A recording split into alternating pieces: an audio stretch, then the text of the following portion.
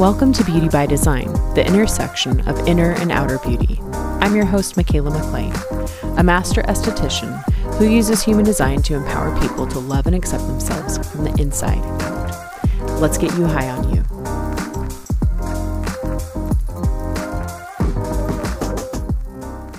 Hey everyone, welcome back. I am here today with the transits for the month of August, which, oh my goodness, every time it's a new month, you're just like, wow, time really flies. So, all these dates and times I will be giving are stated in Pacific time. So please make sure you just convert for your correct time zone. As of today, this is August 1st. We are still in this major triple conjunction energy with the North Node, Uranus, and Mars all in Gate 2. So pop back one episode to episode 59 if you want the full rundown on that. Wednesday, August 3rd, Mercury enters Virgo. And Virgo is the planet that rules thoughts and communications. And Virgo is purity, refinement, analyzing things. It's an earth sign. Mercury is back home here. This is one of the two signs that it rules, the other being Gemini. In Gemini, it's more like, I always think that I always say it's champagne bubble energy, like very curious, darting around. Where in Virgo, there's a lot more of that sort of healing energy, in my opinion. So yeah, it's more analytical and more concerned with the health of the body as well as organizing. So if you find yourself thinking about getting things together for fall, you're not wrong. Creating a clean mental slate for starting that, traditional school year off right. And I thought it was funny. I love that it enters Virgo on a Wednesday because Wednesday is Mercury's day. So every day has a planet associated with its day of the week. On Thursday, the 11th, there is a full moon in Aquarius at 6:36 p.m. Pacific. And on the same day, Venus enters Leo. So we'll start with the full moon. Full moons are always that release and reflection on the past 6 months. I personally always go back and reread what I wrote at that corresponding new moon to see where was I then and how far have I come since. Because 6 months is a significant chunk of time. And I like to evaluate my progress. So the last Aquarius new moon was on January 31st, and that happened in Gate 19, which is the gate of sensitivity. If you listen to the Gate 33 episode, you'll get a little more, extra details on Gate 19. So 19, it's a root center gate applying pressure, and my journal prompt for it was, how can I be more sensitive to the needs of others? So the full moon is happening in Gate 49 this time, and that's actually the electromagnetic, that's the channel partner to Gate 19. So it's kind of a funny full circle. That 6 month span gives you both ends of the channel.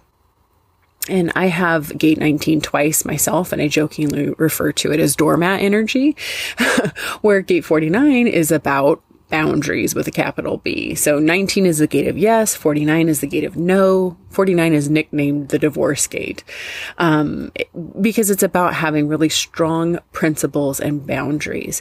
So that could be a great journal prompt, right? I'm thinking, how have I strengthened my boundaries in the last 6 months? It's an emotional solar plexus gate, so balancing boundaries, I should say balanced boundaries. I as a 19 person, people with super strong boundaries, I kind of, that word really sort of weirdly rubs me the wrong way, because I think so many people are so quick to jump to that and cut people off. Instead of understanding like how to work with it. So I'm like, balance boundaries, right? Make sure you don't get walked all over by others or hurt emotionally as that emotional solar plexus energy. But do it in a healthy way.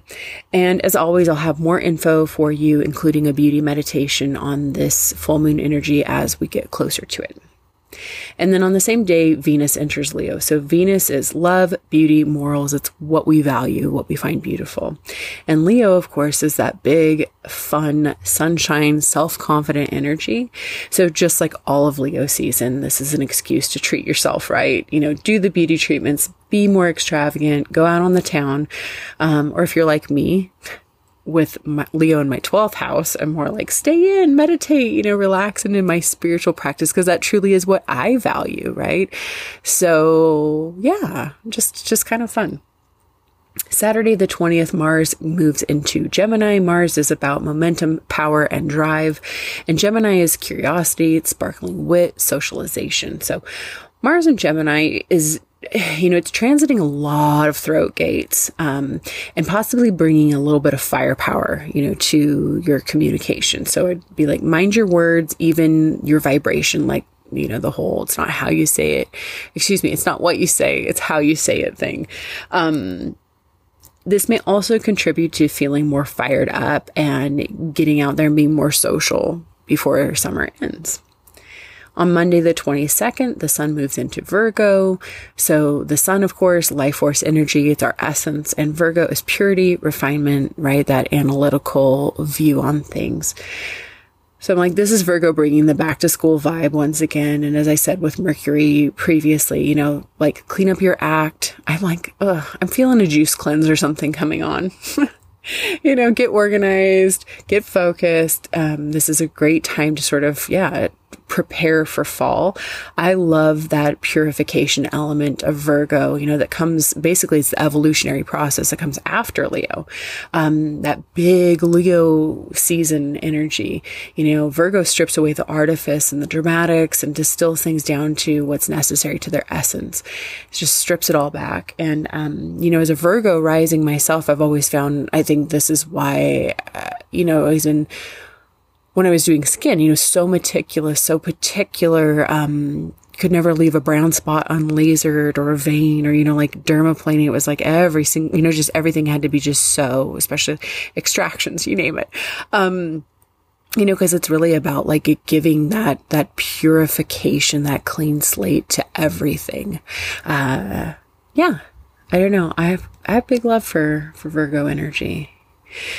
On Wednesday, the 24th, Uranus stations retrograde in Taurus, gate 2. Uranus is radical change and innovation. Taurus is grounded stability, embodied luxury. Retrogrades are always a time to revisit specific themes, right? Revisit, review, revise, renew, any of those re-words. If you, basically, again, go back to that gate 59, but episode 59, too many numbers. Episode 59 will give you more details on Uranus being in Taurus in gate 2, and then just kind of, apply that, all of the re-prefixes to that energy. It'll give you something else to contemplate. On Thursday, the 25th, Mercury moves into Libra. So again, Mercury is thoughts and communication. Libra is balance, beauty, harmony. It's homeostasis.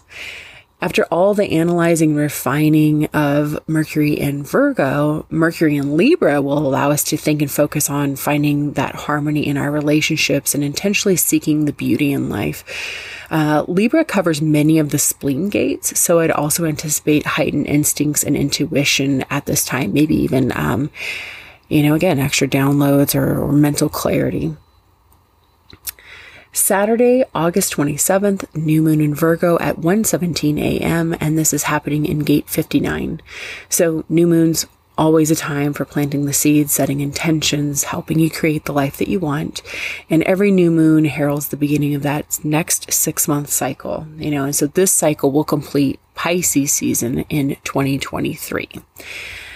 So this new moon is in the gate of dispersion, the gate of sexuality. And this is one of the creative channels in human design, which is also known as making babies. But that's actually not how I even describe it, when I'm in session with people. It's really the energy of bonding. It's this innate ability to bond with others, to build partnerships, relationships, get close to people. It's not all sexy times. But, this is a gate of pure life force energy coming off of the sacral, which is all about the creation of life force. A gate 59 person is someone with the natural power to break through the aura of others to create close, intense, intimate bonds. Somebody who can really merge with the energy of another, and it's based off that physical intimacy. So, even if it, like I said, it's not necessarily romantic, but just people who, You're very cuddly, very, very close, love to give hugs, things like that. There's just that warmth energy. Very, very warm. This would be a really beautiful time to plant very intentional seeds in your relationships or around relationships that you want to create, right? So I was thinking journal prompt for this one, how can I soften my walls to build or strengthen my bonds with others? Of course, just like the full moon, I will be bringing you more insight on this new moon as we get closer to it, as well as a beauty meditation. All right, that is it for the August transits, and I will be back soon with more. If this episode was of value to you, I would love it if you'd leave a 5-star rating and review to help more people discover this information. If you'd like to understand how human design applies directly to you, you can book a session with me. My link will be in the show notes. You can follow me on Instagram at Michaela McLean, and you can also get my free 23-page guide to human design basics. That link will be in the notes as well. And until next time, have a beautiful day. Thank you for listening to Beauty by Design. I appreciate you being here and would love to connect even deeper. The easiest way to reach me is on Instagram at Michaela McLean. Be sure to subscribe, rate, review, and share so we can help as many people as possible feel beautiful by design.